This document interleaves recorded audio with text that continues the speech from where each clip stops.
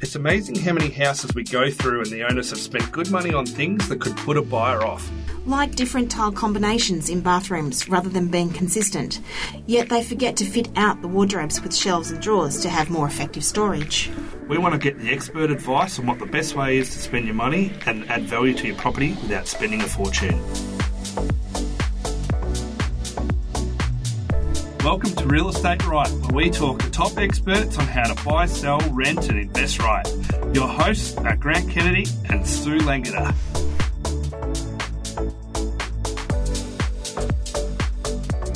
Frank Valentic has been regarded as one of Melbourne's trusted opinions in the Melbourne property market for almost 2 decades.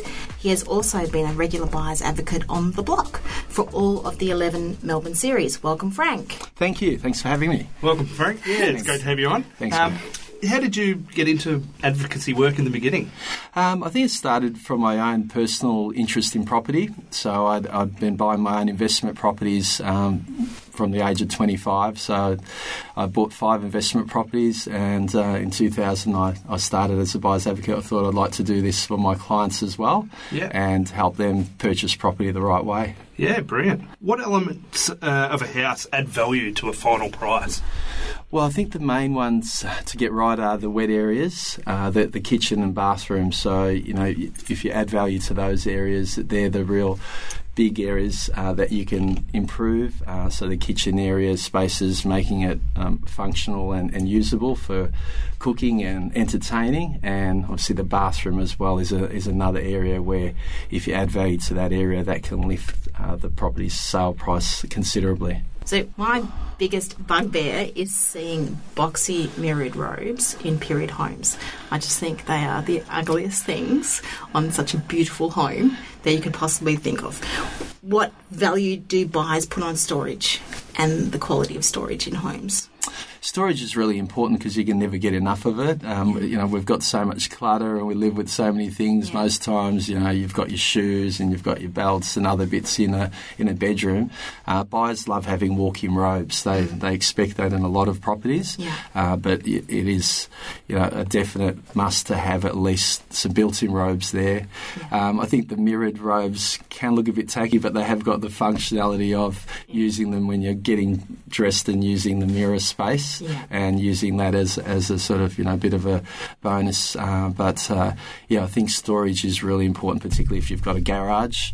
Buyers and tenants themselves will want areas that they can throw away their rubbish, and often garages are just used for storage and not even to park cars. Yeah, like ours. We see it all the time, don't we? We have a listener, Ken from Deer Park, who has an unusually large second living area, which gets used as a bit of a dumping ground at the moment. He's worked out a way that he could possibly put in a wall and a door to create a 4th bedroom in his home and still have a second living area. Would he need to get council permission to do that? No, I don't think he would. I think if there's structural concerns or issues there, that you need to get a building permit and get an engineer to do an engineering plan, but generally would not require an actual planning permit from council. That'd be more something that's done if it needs a building permit, and I think they're internal alterations that won't really affect the outside aesthetics of a property. So I would say more it's a building permit type issue or scenario rather than a council permit issue. Would he need to get a professional builder to do it to get a building certificate, or could he do it, by the school of YouTube? If you want to do it properly, you definitely want to get a builder to do it. Generally, the law states, I think, that if it's 12,000 or more value in renovations, that you're required to have a building permit in terms of a renovation. Okay. And also, if there are any structural issues, like if you're putting in walls or removing part of the walls and so forth, that you need to have that sort of looked at by an engineer. So I think, the two scenarios there, I suppose the two challenges is going to be whether that renovation will be over the actual cap that triggers a building permit. I think it's $12,000 now. It does change. It might be $16,000. I have to check my thing. And the second one would be if there's any structural changes, which probably in Ken's case didn't sound like they were. If he was putting in walls rather than removing them, then I wouldn't think there's any structural issues there for Ken to worry about. Yep. What when it comes to recommending adding bedrooms, like typically a bedroom does add value to a property. What kind of price difference would someone typically be looking at by adding an extra bedroom in that sort of scenario? Like, is it every single case it will add value? Like, is that just like that scenario? Does that like immediately go add value to you straight away, or not always? It can. It'll depend on how much the living space is compromised. So sometimes if you cut your living space down and it's then a very small unusable living space or not as functional, then putting in the bedroom might actually be counterproductive to getting a better result. So we had a client recently that bought through us, and they converted a 2-bedroom villa unit into a 3-bedroom, and it actually just sort of worked, but it was getting tight. The living space was getting a little bit tight, and they put another bedroom in off the living area. So I think as long as you don't compromise other areas, like if the living area becomes unusable or not as functional, putting extra bedrooms probably not going to add that extra value. Whereas if you're adding a bedroom to a normal property, it can add $50,000 to $100,000 in value overall, because you sort of go that next level up, a 2-bedroom house up to a 3-bedroom, you're often paying another $50,000 to $100,000. So you just got to be careful that you don't try and squeeze it in, and then you compromise too much on the other areas. And I know when I write copy that people will say, I've got a 4-bedroom house. I said, but you've only got one living area. You can't really have a 4-bedroom house if you're making that front room, which is really a lounge room. The house has to be balanced, essentially. So if it's a 4-bedroom house, you really should have 2 living areas. Do you agree with that? Yeah, absolutely. Because if you've got a family, and I know I've got young kids, and they want to have their Xbox and play their Fortnite games, and or watch their own TV shows, and then we've got our own area that we want to have when we're entertaining in the adult space. So I think if you've got a family home, then you've got to really try to keep the 2 living areas, because there will be that important functionality issue. If you've only got the one living area, and the kids and you are fighting for that space, and everyone wants a bit of space in their own room. So I think keeping that in mind, that you could still achieve that result for Ken, as long as he's able to try and keep the living areas not compromised, and having good space and the right number of living areas, because there's no use just sort of throwing in and creating a study somewhere, and you sort of think, that's going to add value to the sale price, but then buyers walk through and go, no, that doesn't work. It's not exactly working to our needs now as well. So I guess it also comes down to analysing the market that the house is in as well. Do you want to speak to maybe around that side of things? Like, it might be, I guess, kosher in one suburb to have a smaller living area versus a higher end suburb. Maybe would expect to have 2 large living areas. Do you see that in different areas? Yeah, and different types of properties as well. There's a good example on the block, the last series on Grey Street. The boys there, created another living area upstairs, and changed theirs from being a 4-bedroom to a 3-bedroom. I actually think what they did was excellent, because you were still able to use the top floor as almost a self-contained apartment / 4th bedroom if you wanted to, but they had a bit of functionality that none of the other houses had. And if they hadn't gone first, I would have expected them to win, because their feedback from the buyers was the strongest out of everyone's. But they unfortunately went the first cab off the rank, which is the worst position to be in. But I think that having a 4-bedroom family home on Grey Street, St Kilda, is not going to be as important as having a 3-bedroom, more tailoring towards professional couples, versus looking at, are there going to be that many families families that are going to live in a house on Grey Street in St Kilda. So you're right. I think the areas will match that. If you're in the outer suburbs and you're in a family-friendly area there, then having the extra bedrooms and living areas is going to be very, very important. Yep. But being on Grey Street, in St Kilda, I don't think you're going to. And the type of buyer. The type of buyer was not a family. It was typically going to be a professional or a couple or an investor. Somebody. The guys who won the young couple. Yeah. They had they made a big change compared to the other ones, didn't they? Where they had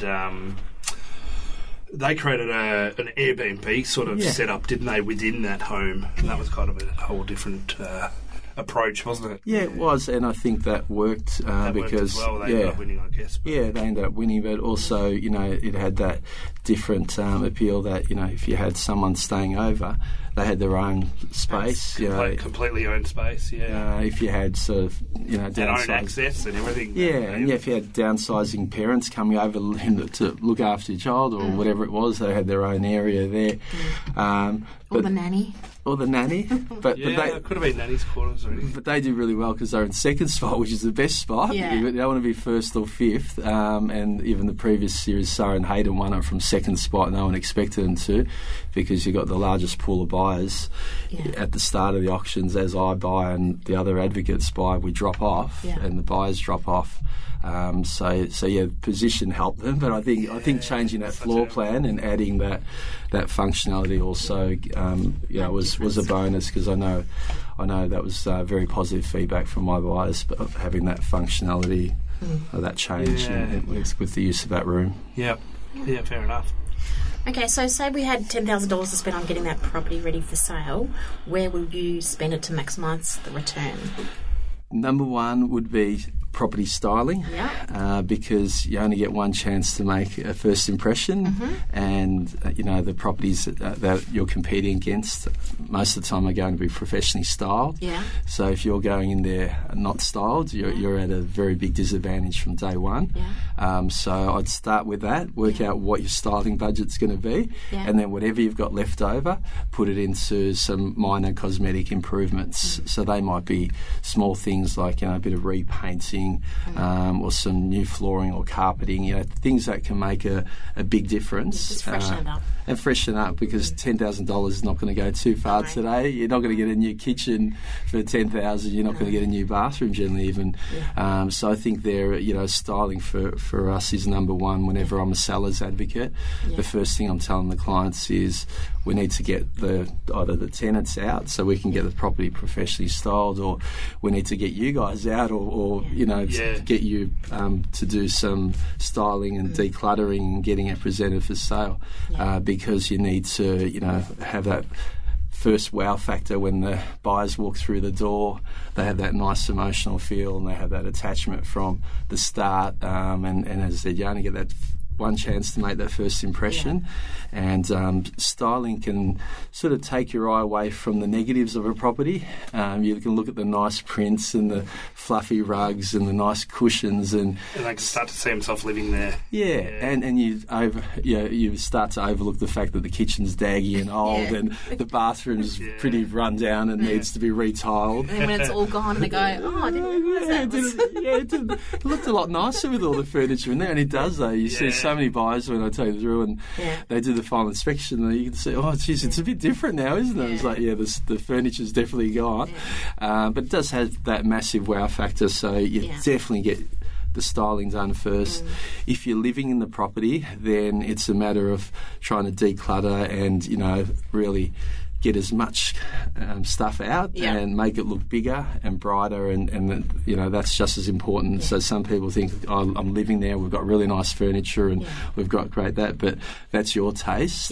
So it still is very important to get a stylist in to give you some tips to get the place presented absolutely to its best possible way, so that you can get the highest price, because you're only going to get one crack at selling it, and you've got to get it right.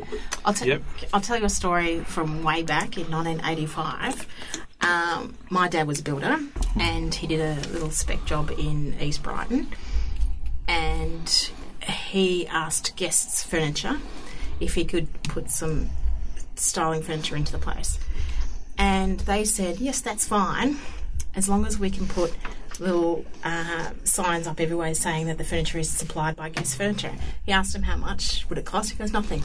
It's just, we just want our signs. It's like another showroom for us. Wow. That's how they explained it to him. So we had this little 3-bedroom, actually I think it was a 2-bedroom, side-by-side 30s thing which my dad renovated. And I was going to say, they've gone a different level since then. Yeah. So I'll tell another story about a house I recently went into. The owners decided to get a professional painter in to just fix up a few cracks and all that sort of stuff. Mm-hmm. The whole house was painted in pink. Did they paint the house in some nice neutral colour? No, they got the professional painter to colour match the pink. Yeah, right. Great. Right? I was like, why? like, why? Why? And it was everywhere. And it was hilarious because the cracks were like this big, about a metre long. Yeah. And there's all this white patch-up stuff everywhere. And then he's having to paint it pink. And I'm like, what's going on? And the agent was there. And he's like, yeah, it'll be okay. I'm like, okay, whatever. And anyway, so I've written up the copy. The photographers come in and taken the photos. And the house sold within 2 days to a developer who did not see the house. There you go. So they wasted their time. And for the full price. Yeah, so that's a hard thing sometimes when you're going, well, how much do you spend? Because if it is that average property that, a developer might bulldoze anyway, then you've got to also look at, your home buyer's going to pay more. Yeah. So you want to try and present it right to attract a home buyer and then hopefully have them interested, the developer interested, and maybe an investor, and therefore, hopefully you've got more competition. So it's a hard one, but I'd always say to people, if it's one of those homes, at least get it styled, because, forget the painting and everything. If it looks half decent as people walk through, they're gonna look at the furniture and go, oh, it's not as bad as what you think. It's always pretty funky, it's always brand new, pretty much furniture. But it's amazing, and then, as you said, once the furniture goes out, I think, oh, shiz, what have I bought? What's this? I didn't realise it needed this much work. Equally, for a buyer, you need to really be looking at that, don't you? And try and imagine things without the furniture and And the other thing is, oldest trick in the book is the lights are always on when you go into a property to make it look lighter and brighter. One of the things I always do is turn the lights off because I want to see what it's like naturally. And if it's facing south, in most parts of Melbourne, it's going to be pretty dark in the living areas. But lights can change that, so that's another little thing that people can often make mistakes with, is because every agent's going to turn all the lights on, and owners, if they're smart, will get high voltage globes in there to make it look bright and light. But when the sun goes down and you haven't got any lights on. I lived in a south facing house in Elwood, and it was one of the mistakes I made when I bought my first second owner occupied property, and it was south facing. I didn't realise how dark it was. But it really sort of affected you living in that home. It did. Like the backyard hardly got any sun because it was double-storey extension, so the sun couldn't get over the top, and you're facing south, and so you had a sort of,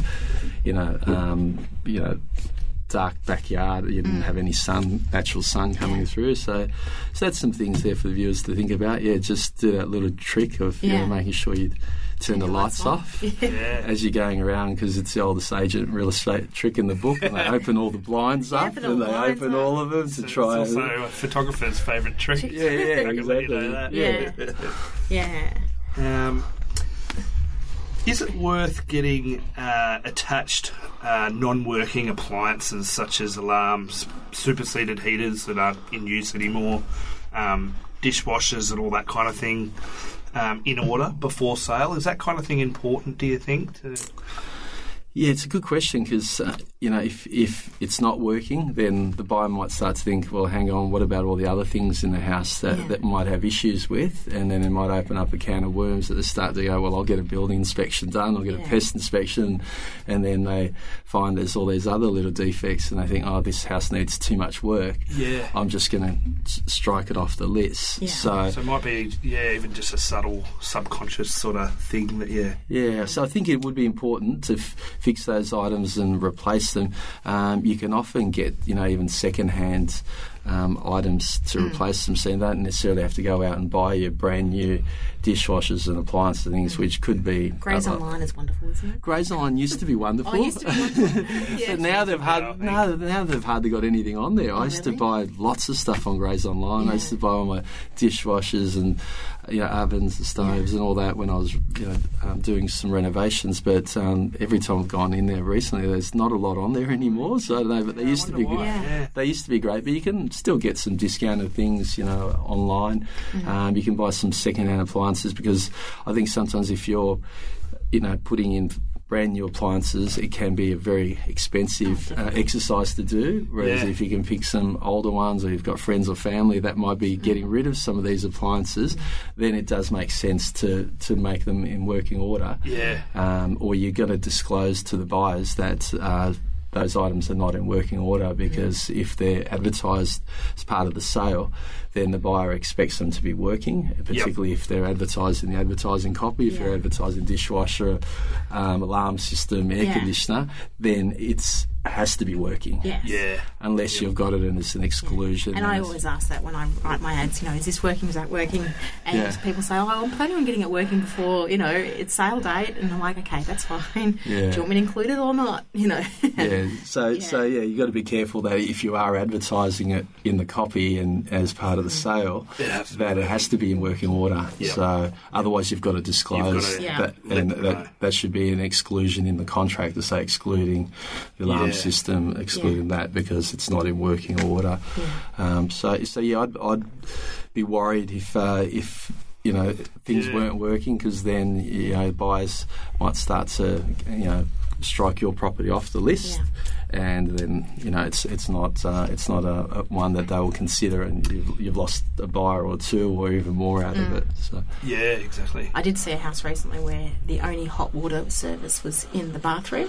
Okay. There was no hot water in the kitchen or laundry, and it was just a cylinder thing over the top of the shower, and it just had all these pipes. It was, I don't know, it would have been a 1910 kind of age house in Elwood, and this old guy was living in it like that for I don't know how many decades, but he went to God, but he's the cleaners, the full-on cleaners were there cleaning the place up because it was just hoarders central. It would have been horrific. Well, we had one we were just about to buy in Chadstone. It was a brand new townhouse, and they hadn't installed a hot water system yet. Yeah. So if we had have bought it, and it doesn't say anywhere in the ad, you don't usually put a hot water system in an ad.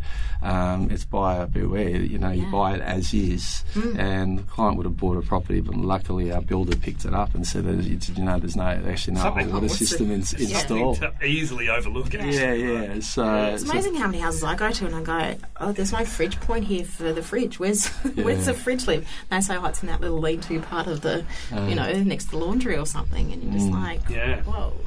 So yes, it is very much buyer beware. Okay, so with more people working from home and people wanting to create a little bit more income from their property, a lot of people are trying to add a little bit of flexibility within their floor plans. So what are some good suggestions that would add value to the home?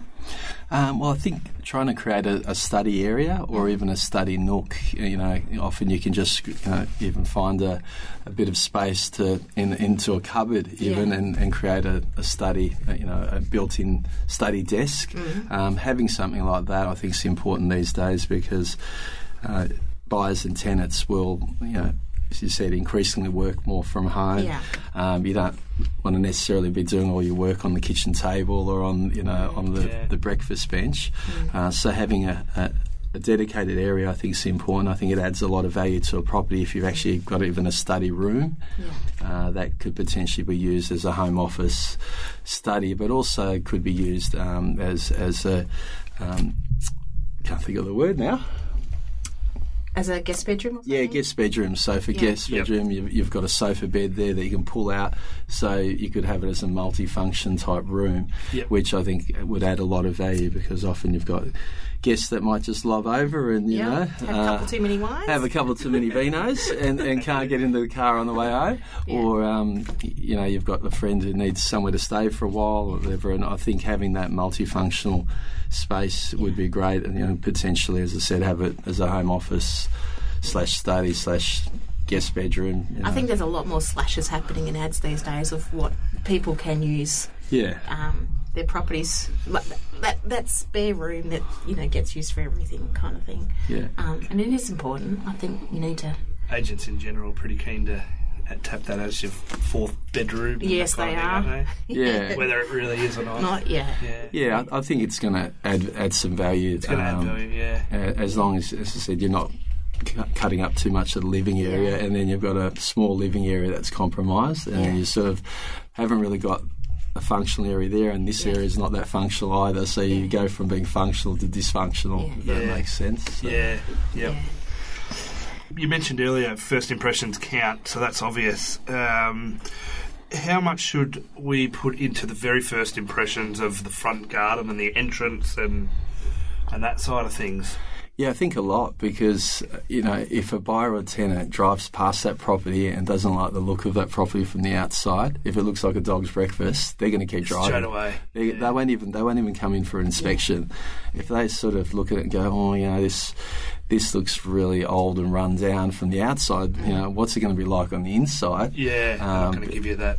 They're not even, they're often not going to even give you they won't even come through the door. And I remember I had some apartments in my early days in Elwood and St Kilda, and I'd do a nice renovation on the inside, but on the outside the buildings looked tired. The body corporate or the owner's corporation was not a very good one, so it was always, there was rubbish everywhere. There were, you know, old sort of couches on the nature strip and everywhere, and I used to always have a go at our property managers to say, how come my property is not being leased? And they say, well, people would just keep driving. They have a look at the block and go, you know, it looks terrible. It doesn't look inviting. So, you know, that first impression is really important. So, you know, tidy up the front gardens, you know, pressure hose the walls and windows, and, you know, have them sparkling so that when people do drive past, they actually stop and they park the car and they actually physically visit and walk through your front door, so you have a chance for them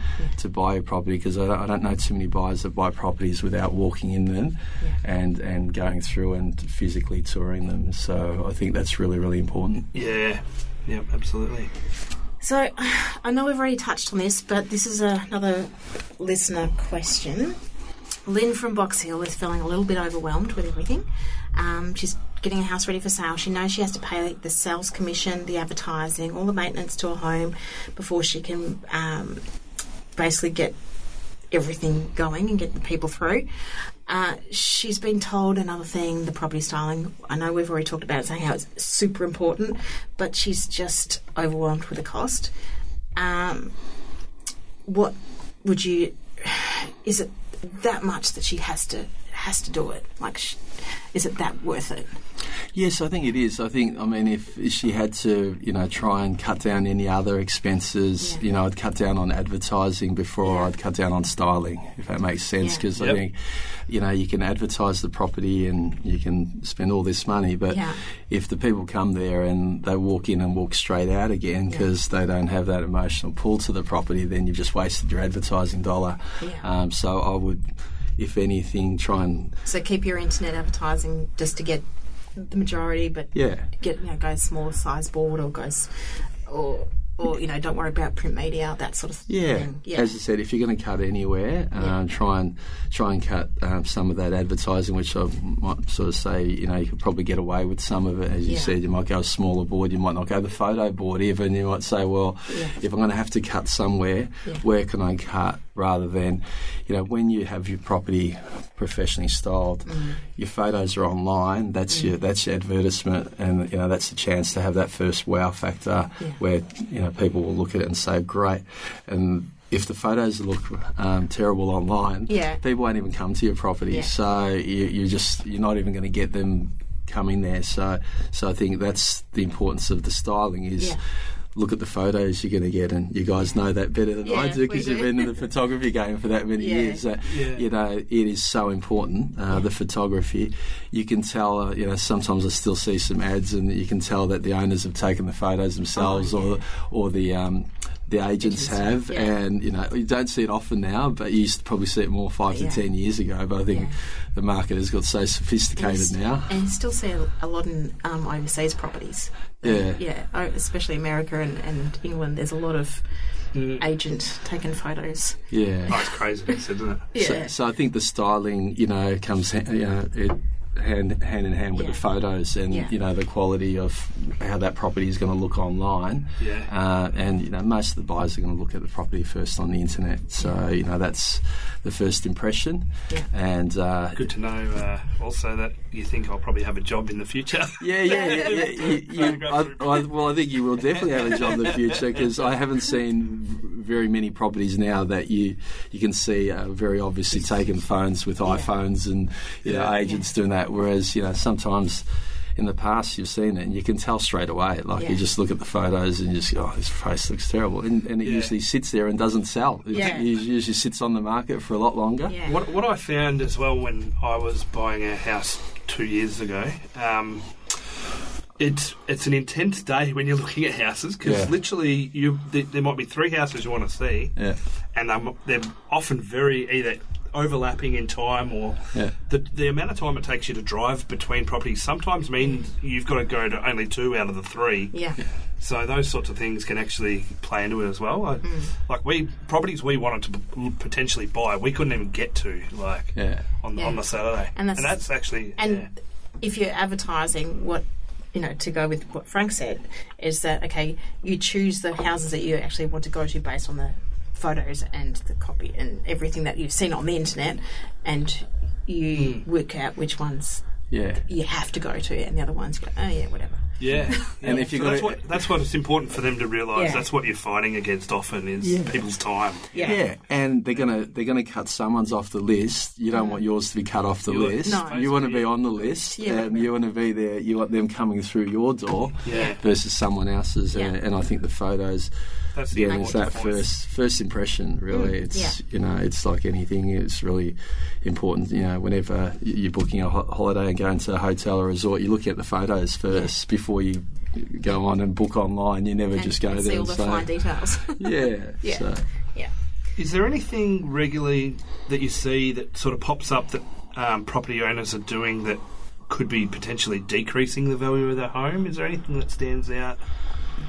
I think one of the things you sometimes see is owners removing period features from period homes, and that sort of you walk through and they've changed the period windows to aluminium windows. That we used to call it the European factor. I'm European, so I can say that. Whereas Europeans will go in there and they'll hate the old windows and they'll put in nice sort of steel or aluminium windows. Actually, one of the houses I did was we took the front aluminium windows out. It was a 1940s home, and put some new nice timber windows in just to make the first impression. So I'd love to do that at our house. Actually, got the aluminium ones. They're old and terrible. You can tell that. But as soon as you go there, the street appeal is so much less appealing when you've got that period home, and then you've got the old aluminium window, the aluminium windows instead of the period casement windows and the nice sort of period style. So I think that's one, and obviously then the period features throughout. They pull them out, and they reduce the height of the ceiling because it's too hot, too much to heat the house up. Because so they do stuff, and they obviously remove the nice architraves and the nice skirting boards and the cornices and the rosettes and things, which is really what period homes gives them that sort of wow factor and gives them that sort of warmth and ambience. So I think that's one. On the block, they tend to get slammed for that. I've noticed as well when they don't go with the heritage of whatever style of the house. Yeah, so I think you've got to, as I said, stick to the style of the house. The other ones we've sort of spoken about before is, adding rooms or taking rooms away can often, decrease the functionality of the property. So I think, that's an important one. Just be clever about that. Yeah, be clever. And the other thing now, people are wanting more open plan living. So, people there that are sort of closing off kitchens and not making them open plan, I think is a big mistake, because I know most of my buyers and the tenants that we deal with want to have more open plan living area. They want to have an area where there's a nice sort of flow, and that, the living area is more open plan and more functional. The kitchen's connected to the living space rather than a separate room. Yeah. So I think there's some things there sometimes, when people are looking at the floor plans and the floor plans don't work, it's not as functional, because, as I said, people will want to have those, open plan living areas. So there's some of the things there that I see that can decrease the value. Having outdoor areas that are not sort of interlinked with the living areas as well, so there's no sort of flow from indoor-outdoor entertaining. There was a generation where they used to have the bedrooms at the back of the house, and then the kitchen and the living was at the front, and then you have to go down this little side walkway to get to the backyard. And it's like, I don't like our house because of that. You've got one of them, have you? I have a bed. So that's as bad as that, but it actually it's the reason why I want to move. Due to that, I want that indoor-outdoor from the lounge sort of thing. Especially if you like sort of that outdoor barbecue and entertaining and having that area, it sort of just flows from inside to outside seamlessly.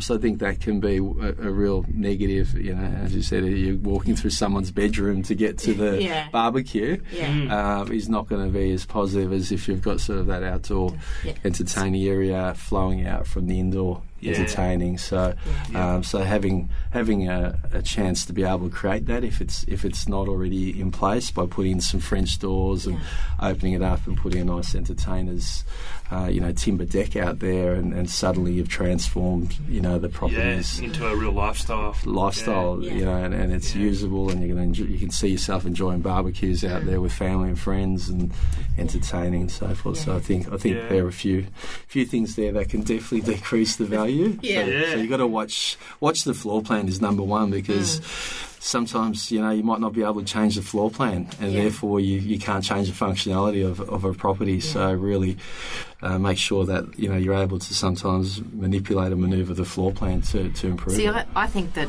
a floor plan sells a property. A floor plan's always sold a property for me. If it works for me, if I think I can actually live in the way that it's created, then you won me over. And that's how I've always bought a house. So photos copy everything else. Doesn't matter. It's the floor plan for me. Fair enough. Yeah. I'm going to quick fire a couple of rooms at you. I'd like to get your opinion on butler's pantries. Do they add value to a home or not? Would you? Yes, as long as you've got the space to put them in, and again, you're not compromising other areas. But I think, definitely, especially, if people like entertaining, that you can throw away, and, while you're preparing food and whatever, you can sort of keep the one area fairly clean and the other area a bit messier. So I think they definitely add value as long as you've got the space for it. Yep, and not compromising other spaces. Yep. I mean, argument's sake, you take out a laundry, and then you've got no laundry area, and then you sort of stick a little washer dryer in a cupboard, and you've lost the functionality of a laundry, and then you've got the butler's pantry. So you sort of I see a lot of juggling. I see a lot of combination laundry / butler's pantries these days. They really want to upsell their laundry by saying they've got a butler's pantry, which in some ways it can work. It's going to come down to how much that particular buyer is going to value one over the other. And how much they like doing how much they love doing their laundry. Yes. Which not most people, not many of us like it. So. I certainly don't. Media rooms. Yeah, again, they can be a good addition, but I'd probably sort of have a study or office room before a media room. I think or a bedroom instead of. You wouldn't convert a bedroom, for instance, to a media room. No, sacrifice a bedroom. Generally not.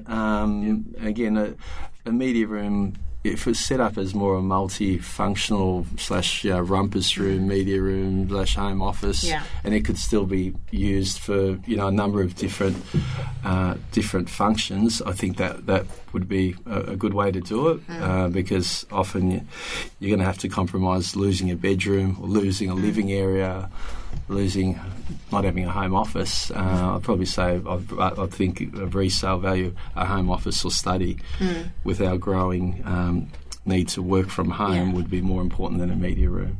So sort of just ranking them, I suppose, in terms of importance. Skylights.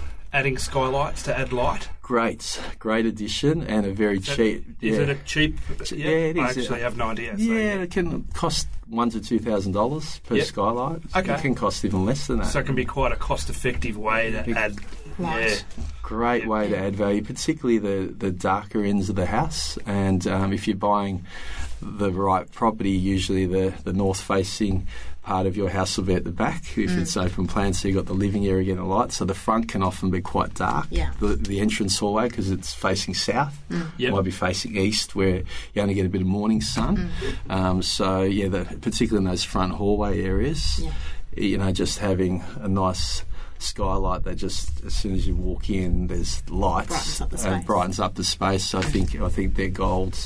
And for the cost of them, they can be as cheap as chips, really. Okay, that's a good idea then. And even in bathrooms, I've seen them in bathrooms, and they can just sort of open up that area, especially if you've got a bathroom that's compromised for space. It's a small bathroom that having a skylight in there can just make it look a lot bigger. Yep.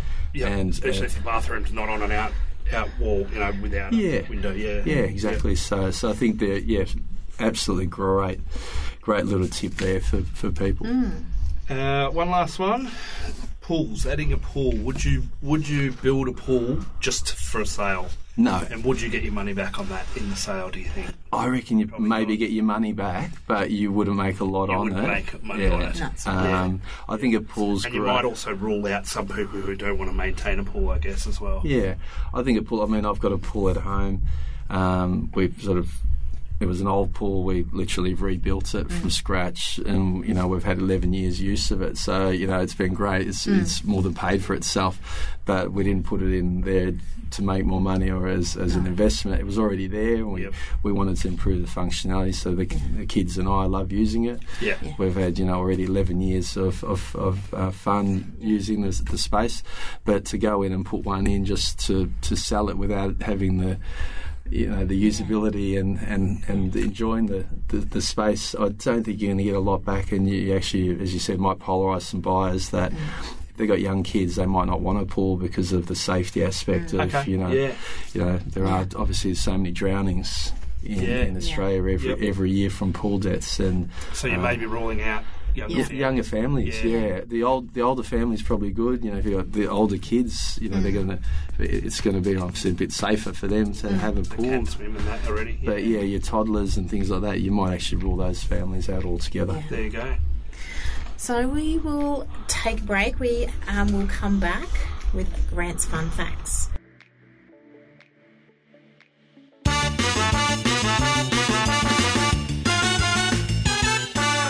Grant's Fun Facts.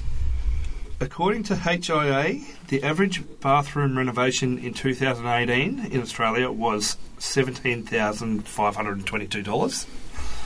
A new bathroom adds the most amount of extra value to a home, getting you around a 102% return on your investment in that bathroom. So would you say that's fair? So that was the... I'd say, that sounds right. Yeah, I'd say that sounds right. According to the House and the Home Renovations Trend Study that they did in 2018, the median cost of a kitchen renovation was around $20,000.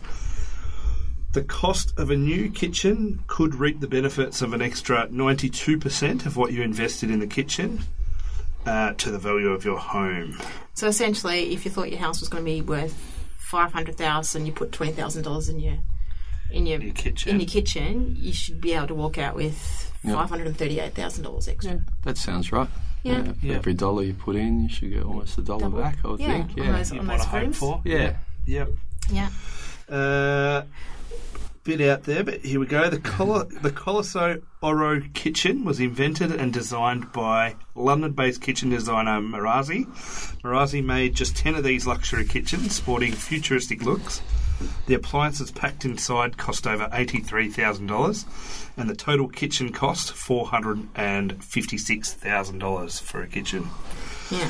If that's not mind-blowing enough, the Fiore de Cristallo kitchen cost $1.6 million and includes a Swarovski crystal chandelier priced at $42,000, a wine climate cabinet, a genuine stone worktop, and a crystal island worth $59,000. Designed by Claudio Celeberti, the Fiore de Cristallo kitchen launched in 2012.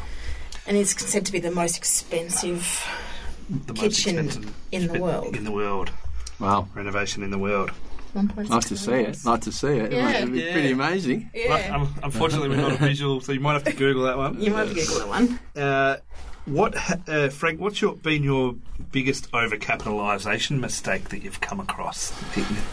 Question without notice. Yeah, question without notice. I think, the kitchen can be one where I've seen some people put in these massive kitchens, and in some of the houses that they haven't fit into the rest of the house. The kitchen's been too big, and they've put in everything they've got into it.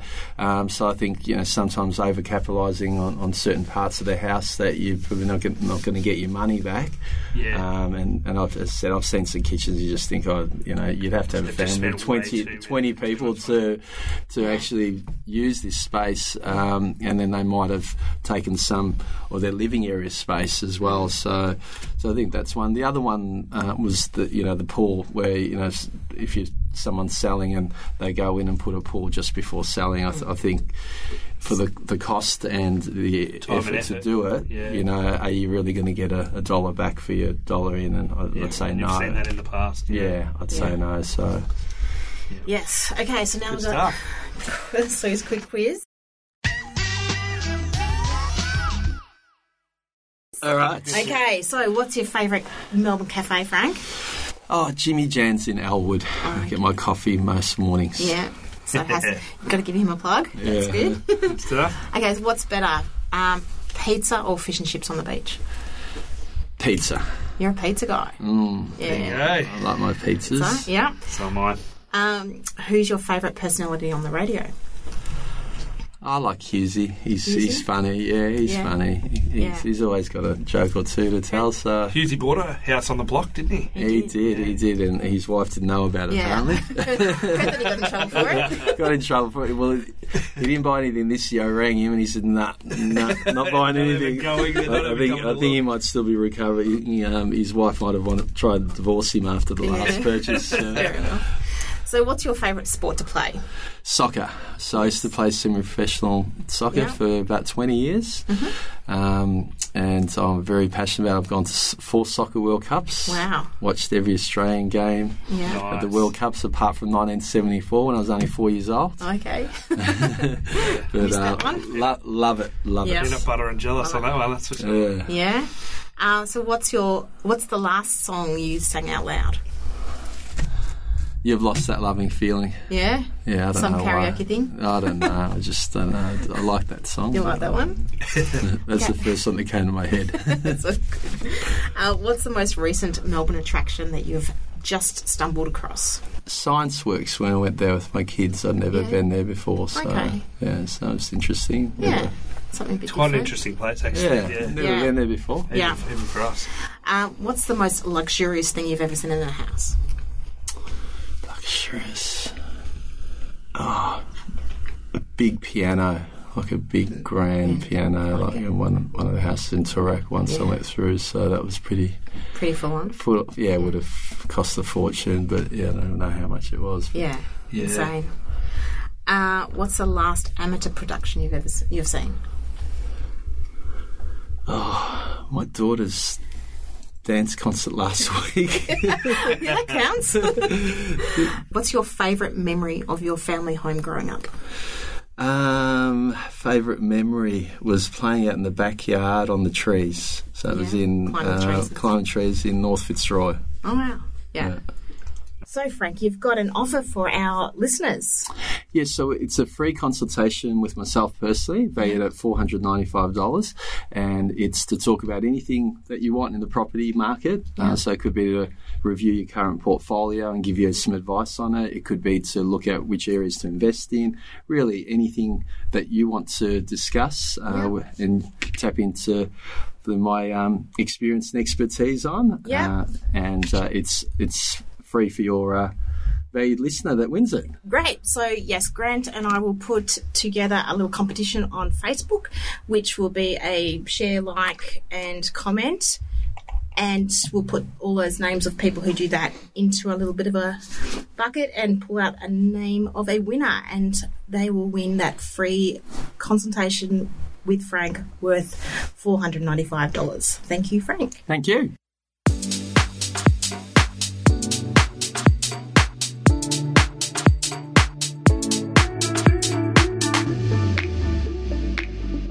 Thank you so much, Frank, for being a part of our very first episode of Real Estate Right. You've given our listeners some great tips, and we look forward to having you on again throughout 2020. It's going to be a big year in real estate, and we are so excited to bring Melbourne our new podcast to help buyers, sellers, renters, and investors with their real estate needs.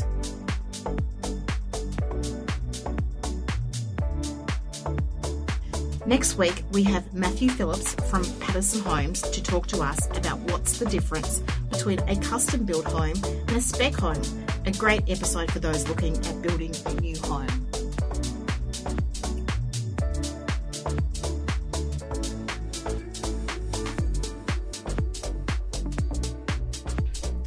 Real Estate Right is a real copyright and We Shoot Buildings production. We would like to thank Podbean for hosting our podcast, Audio Stock for sound effects, Premium Beat for our theme music, and Coles in Somerville for catering. Like us on Facebook, Instagram, or subscribe on your favourite podcast service. Don't forget to enter our Facebook competition for Frank Valentic's Property Consulting Prize. We will announce the winner via Facebook and Instagram. Thanks for listening to Real Estate Right.